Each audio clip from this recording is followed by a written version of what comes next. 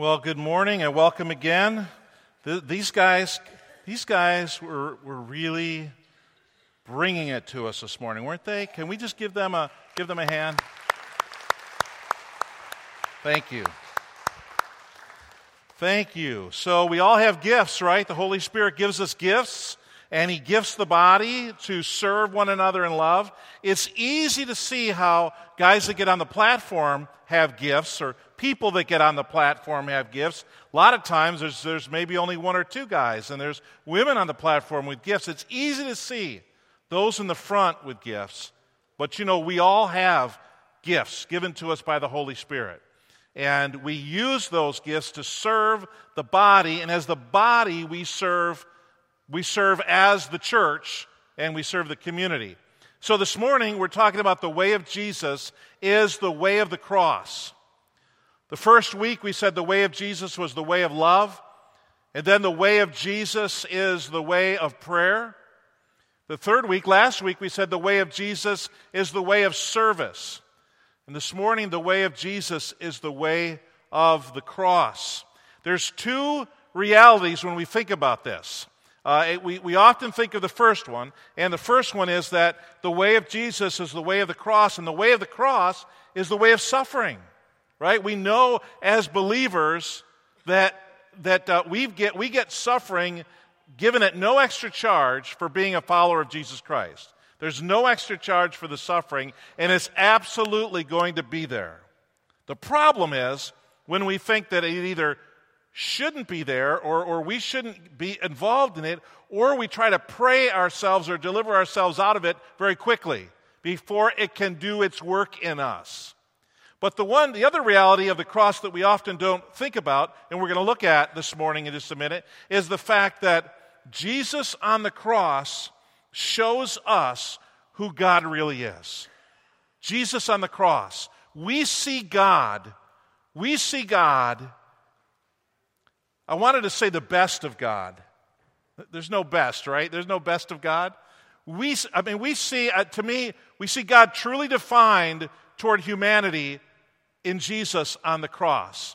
And we are called as followers of Jesus and as the body of Christ, we're called to live out that same self-sacrificing love and service that Jesus shows us on the cross. So every once in a while when I prepare a message, I'll be thinking of something and I'll wonder, has that ever been said before? Or is it on the internet somewhere? And so I'll just type it in. And I thought of somebody was in my office the other day, and I thought of this and I wrote it down. Change is the smoke that the fire of faith produces. James chapter 2, right? Faith without works is dead. And so if somebody has faith, but they never change is the smoke that the fire of faith produces. And I put quotes around it, and I looked it up, and it's nowhere on the internet. It must be so good that I'm the only one that thought of it, right? So the teaching is just, a million years old, but it's just the way So I looked up, the way of Jesus is the way of the cross, and I came up with this old black and white picture. There's actually like 80 different references to it online, in quotes, that the way of Jesus is the way of the cross. This is nothing new. I didn't see it anywhere and pull it in. I just thought of it, but me and a whole bunch of other people have thought of it and have written about it in books and in writings over probably the last 2 millennia. That the way of Jesus is the way of the cross. It is the way of suffering. And if we go into Matthew chapter 26, we see Jesus in a spot that's familiar to us, the garden, right? The Garden of Gethsemane, where He goes out the night He was betrayed. He goes out with His disciples. They go up on the Mount of Olives, and they go to this garden. And Jesus asks His disciples to just pray, and He's going to go off, and He'll come right back, but please pray for me. He knows what He's facing, and it says in verse 39 of Matthew 26, going a little farther, He fell with His face to the ground, and He prayed, "My Father, if it is possible, may this cup be taken from me, yet not as I will, but as You will." I think we could also read this verse. Now not literally translated, but the meaning would be the same. My Father, if it is possible, may this cross be taken from me. Because Jesus was not at all like enamored with going to the cross. Jesus the man, right? Jesus the human. Because he was 100% man and 100% God, and I guarantee you the 100% man was praying right here. If it's possible, I don't want to go through this. And then he goes back, he gets with his disciples again, and they disappoint him. And he says a second time, he went away a second time in verse 42, and he prayed, my Father, if it's not possible for this cup to be taken away unless I drink it, may your will be done. I think we could also read this, my Father, if it is not possible for this cross to be taken away unless I die on it, may your will be done. Jesus wasn't crazy about the cross. And he was, we all know that at some point in heaven, before he left the Father and the Spirit, and he came and incarnated with us, we know that they talked about this. We know that this was a plan. How is it then that Jesus is asking, is there any way we can, is there a plan B? And what were the Father and the Spirit saying to each other, looking down at Jesus, the God-man, when he's asking for a plan B? I don't want to make light of it. You think the Father wished there were a plan B? If at any time the Trinity, the triune God, wished there were a plan B, that would have been the time when the Father has to look at the Son down in the garden, sweating great drops of blood, his friends not really helping him, and he's asking, could you take this away? What would you as a dad say, dads? You would move heaven and earth to get your son out of that situation. I would. Apparently it wasn't possible. Sorry, son. It's not possible. There's no plan B. That's why Paul wrote about this in 1 Corinthians 1. Throughout 1 Corinthians 1, powerful chapter. But he said in verse 17, when Christians, followers of Jesus back then, they already started getting in line behind their favorite leaders. I am of Apollos, I am of Paul, I am of Cephas, I'm of Peter. And Paul is writing to them and he's like, this is not the way it goes. This is not. And he says, I'm glad I didn't baptize any of you, so you don't have any more reason to congregate behind me and do this Paul cult. Some of you would have favorite internet pastors or media pastors that you like to listen to. I do. Some of you would have your favorite music groups, Christian bands, whatever, vocalists, singers. I do. But do we ever let them divide us from other believers? Oh, you listen to that one? Oh, you follow this one? Oh, you like that one? Do we ever do it in town? Where, we go to this church. Well, we go to that church. There's one church. Right? There's one church. We may get in different buildings. There is one church. It's horrible. It's horrible. When we think, I go here and I don't want to go there because they've got this, or I go here. I only go here because I'm the pastor. That's the only reason I come here. I don't know if is that bad to say? I'm the pastor, so I'm here. But if I weren't the pastor and I would be coming here, God help me to be committed to here, to the family of believers, to the people that we are one with, where we're all different parts of the one body. But Paul was saying, don't do this. Don't get behind these different people. There's one Jesus. And he says, for Christ didn't send me to baptize, but to preach the gospel. And not with wisdom and eloquence, or the cross of Christ will be emptied of its power. Therefore, there must be power in the cross of Christ. There's got to be power in that. He says in the next statement, for the message of the cross is foolishness to those who are perishing. And I almost wonder, did he also have in mind the cross and people perishing on the cross? And the message of a cross is going to be foolishness to them. They're dying on it. There's nothing good about the message of the cross. I mean, when you look at, go to that previous verse, verse 17. Lest the cross of Christ be emptied of its power, lest the electric chair of Christ be emptied of its power, lest the gas chamber of Christ be emptied of its power, lest the lethal injection of Christ be emptied of its power. Those don't sound right, do they? Like the cross, the cross, the cross. It wasn't actually the cross itself, right?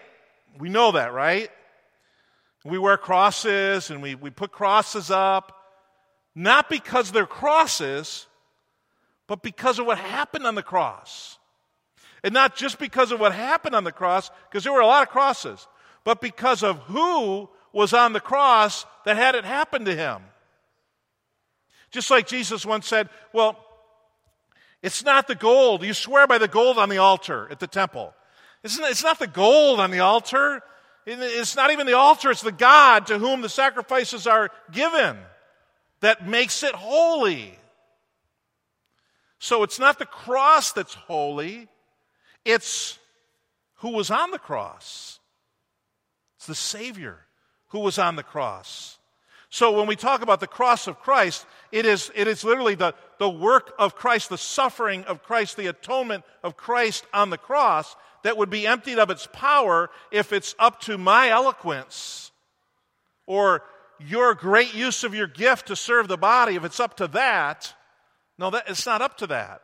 It's up to the power of the cross, the power of the death of Christ, the power of the work of Jesus, his resurrection, etc. For the message, verse 18, of the cross is foolishness to those who are perishing. But to us who are being saved, the cross is the power of God. It's the power of God.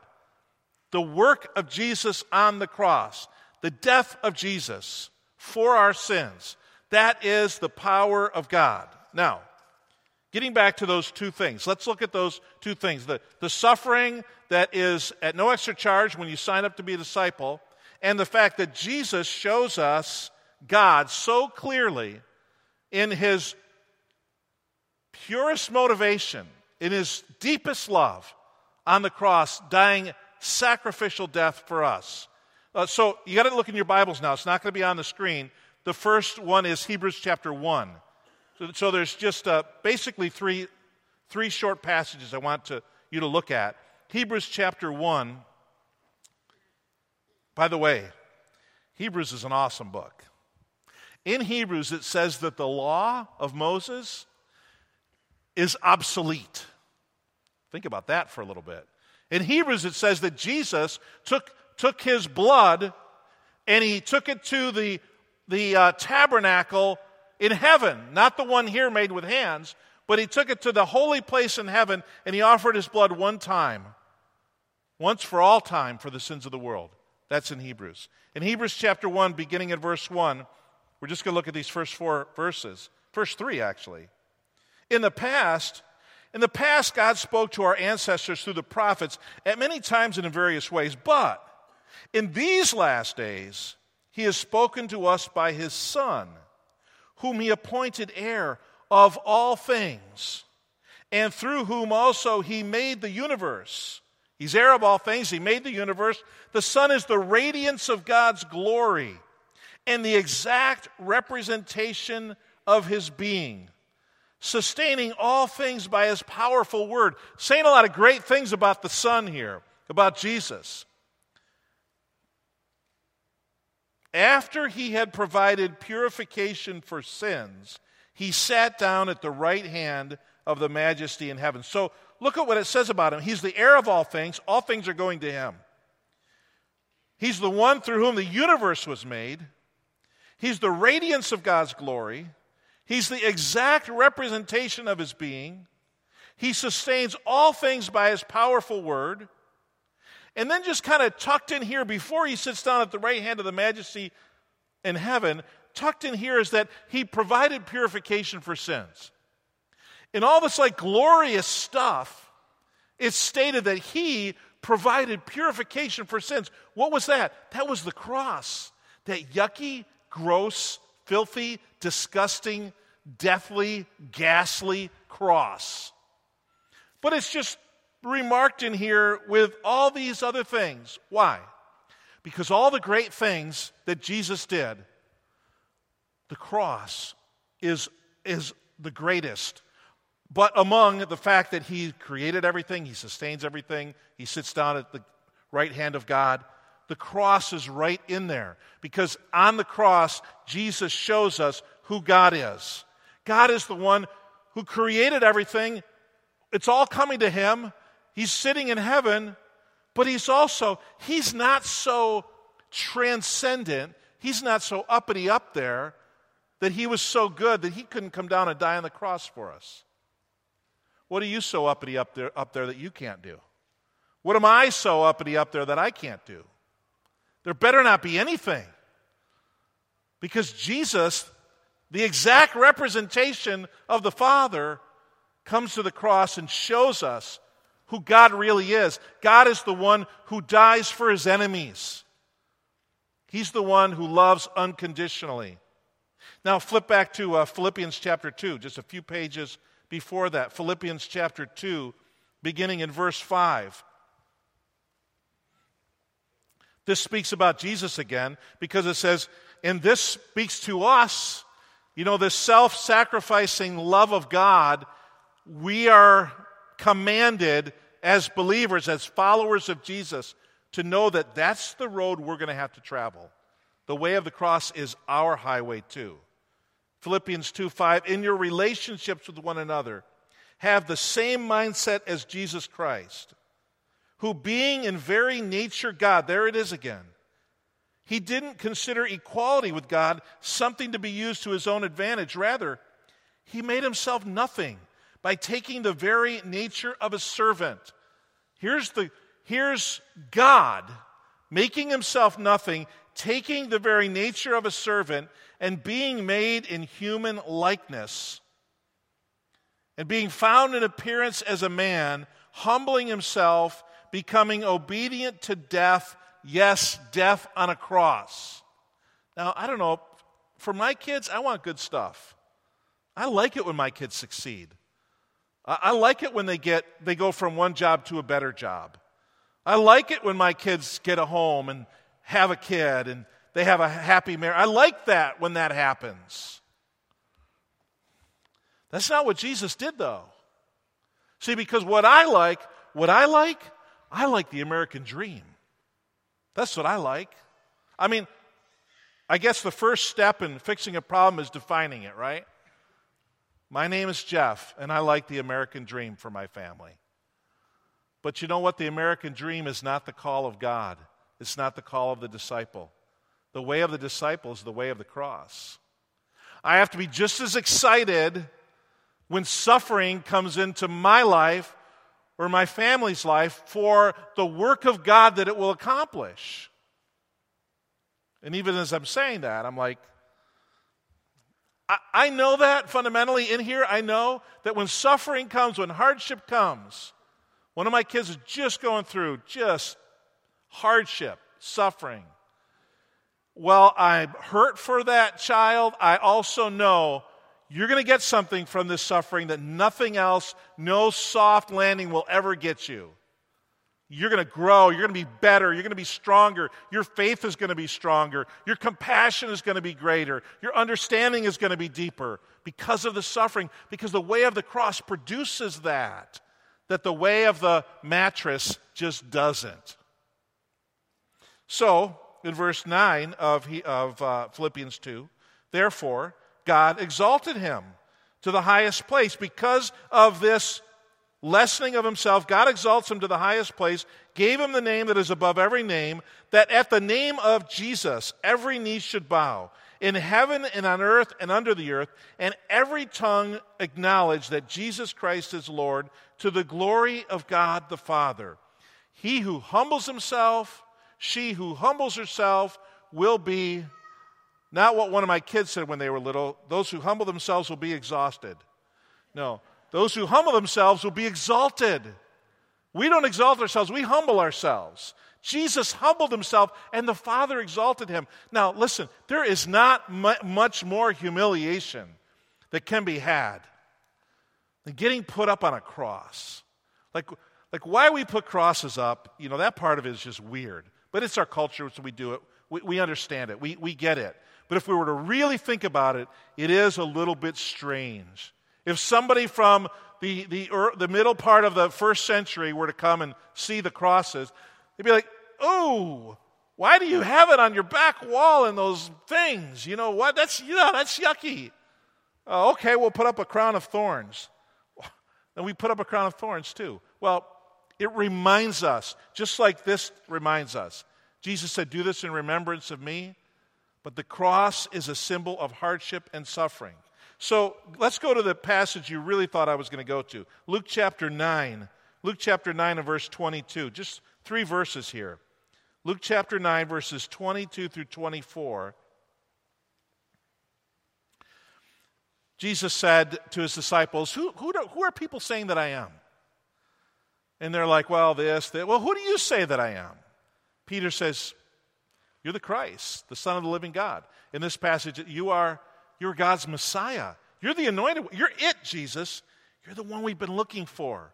And Jesus said, don't tell anybody. This is my news to steward. It's my news to speak out.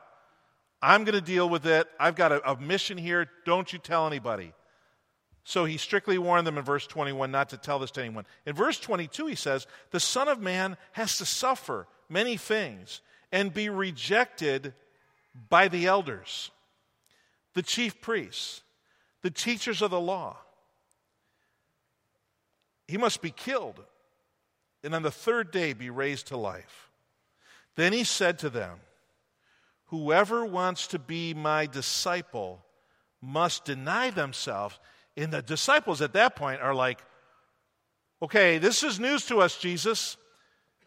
Everybody's going to reject you and you're going to be killed? Just wait a cotton-picking minute here about this discipleship stuff. We don't know if we're ready to do that. Now you're saying that if we want to follow you, we have to deny ourselves. We have to take up our cross daily and follow you. He tells them, for whoever wants to save their life will lose it, but whoever loses their life for me will save it.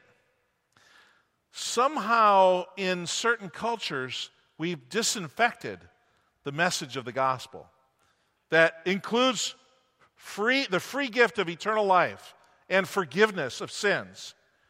But it also includes this commitment to follow a Savior who might have us walk the way of the cross. In Luke chapter 14, it's the last passage we're going to look at. Luke chapter 14, just 3 verses here. Verse 25. Large crowds were traveling with Jesus. And Luke records this, it could have been 2 times, it could have been the same time, and he records it twice. Turning to the large crowds, he says, if anyone comes to me and does not hate father and mother, wife and children, brothers and sisters, yes, even their own life, such a person. It's almost like he had a name, but he didn't put the name in. You might know somebody, but such a person, maybe it's you, such a person cannot be my disciple. And whoever does not carry their cross and follow me cannot be my disciple.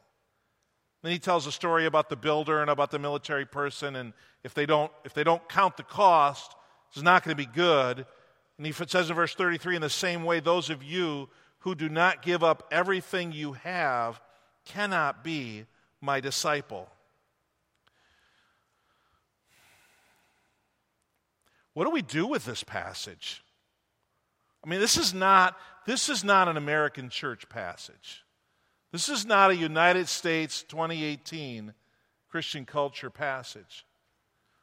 Like, we'll put it on mugs and shirts And then we'll paraphrase it and we'll say, do hard things. Do hard things. How many of you have a mug? Don't tell me. How many of you have a mug that says do hard things, right? You keep it on your desk at work. You keep the message turned to the back of the cubicle so nobody can see do hard things. Or you have a t-shirt that says do hard things. We understand that doing hard things is good. Only by doing hard things do we ever really get anywhere or accomplish anything. Doing easy things doesn't get us very far. And that this is Jesus' message. The only way you can follow me is if you're willing to suffer. Is if you're willing to exhibit self-sacrificing love for others. In fact, Jesus said, I'm giving you one command. As I have loved you, so you must love one another. That's a big command. That's a huge command. Not just love one another the way you want to love, but as I have loved you. So, I don't know as a pastor sometimes what I'm supposed to do with this kind of a passage. Because people in churches complain about stuff. Like the lighting, the heat, junk like that, you know? You know, right? You hear it. People tell you stuff. They don't tell me. In America, you know, we complain about stuff. When Jesus is putting this out, and this kind of like is a couple notches above the temperature in the room. So, I have a small sample of a little piece of a sliver of wood of a cross you can pick up. Where are you at? Kurt, you're in the same spot. Come on up here for a minute, Kurt. Wow, look at here. It's right here. Kurt and I did this morning. Kurt, I sent you a text message recently, and you said, Jeff, you're scaring me. I did. Tell the folks what I sent you. Pastor was looking for some people to assist with the van ministry on Wednesday nights, and he was trying to encourage me to do this, and my response to his text was, Jeff, you're scaring me. And he sent back a little emoji with tears coming down his face, crying. Or laughing at me, I guess. Wait. Didn't I send you the clown emoji? Yes, the clown, yeah. The evil clown emoji, right? On the iPhone, right? My favorite emoji. We needed help. We need help bringing kids here. So when I was a kid, I used to get picked up to go to midweek church stuff when I was like 12, 13, 14, 15. And there used to be this van that picked me up. This guy that was like 2 miles around the corner from me that would go to this church. He had an electric company. His name was Bill, and it said Bill's Electric on the side of the van. And so on the side of this van there was a picture of gym shorts, and it said, let us fix your shorts. Right? He must have got a charge out of that or something. I don't know. But Bill's Electric, right? So Bill would stop, and the van would open up on the side, and he had this 6 or 8 foot ladder in the van, and it was bungee corded to the side of the van. And I liked it because I could sit on the ladder while we drove the 12 miles to the church. And sometimes if I got in late and there were other kids in there, I'd always look at the ladder, because if the ladder, like birds on a telephone line, if the ladder was full, that meant I had to sit on the tools and whatever else was there. But this guy used to pick me up in this van. It's not legal anymore, right? We can't do that. We used to fill the van, Tuesday night stuff. We can't do that anymore. So we've got 3 vans, right? And I was in a pinch. And I called on you and some others who also said yes. I won't mention maybe like Ed Clement or somebody else who might be in the room. But he's also gotten involved. But you 2 guys have gotten involved, and you've done 2 weeks so far. This morning in the first service I thought it was 3 weeks, but it seems like forever, right? But it's only been 2. Tell me about your experience so far. The first week it was a little scary. Pastor Jeff driving. I was a navigator. I had never been. We went to a trailer court north of town, and we're picking up kids, and I was in charge of keeping track of who was getting in the van, but I didn't know any of these kids, and they're just piling in, and I'm looking at him like, really? and they don't always give you their real name. No, right? they like to play. They like to mess with you a little bit. What's your name? Abraham Lincoln. Okay, what's your real name? But the story The second week I came back, and David's not here this morning, but David was the driver of the van the second week, and there was a vast difference between the way the second week went from the first week. Well, it can't be that different. David does a good job. David does a phenomenal job. If you see him, pat him on the back. He's been doing this a long time. The biggest difference I could see was David, and not that you don't, but David expresses unconditional love to those kids when they get in the van while we're driving, when they get out of the van, when they get back in, when they go back home. He's constantly reaffirming he loves those kids. And even on the way home this last Wednesday, those kids from the back of the van said, David, you are our best, you are our favorite van driver. And that happens because they're returning that love and respect to him. And that spoke very powerfully to me that that's really all it takes, because probably some of these kids really don't give a lot of love and respect from where they're coming from. So tremendous ministry, very important. The first week, you sang a song with them. I did. Just sing a little of that song. No, please. Oh, come on. It's a moment. That'd be a moment. Here, I'll do the... Will you do the echo?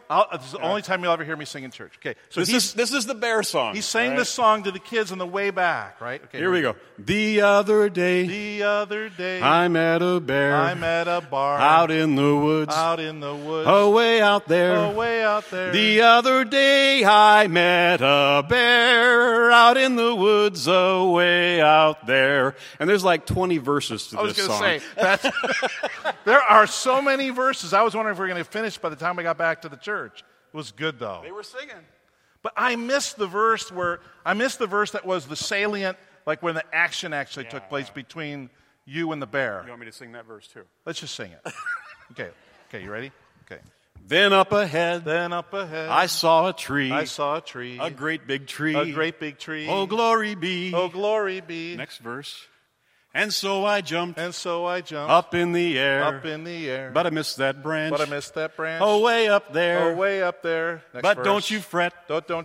And don't you frown. Because I caught that branch. I caught that branch. On the way back down. So,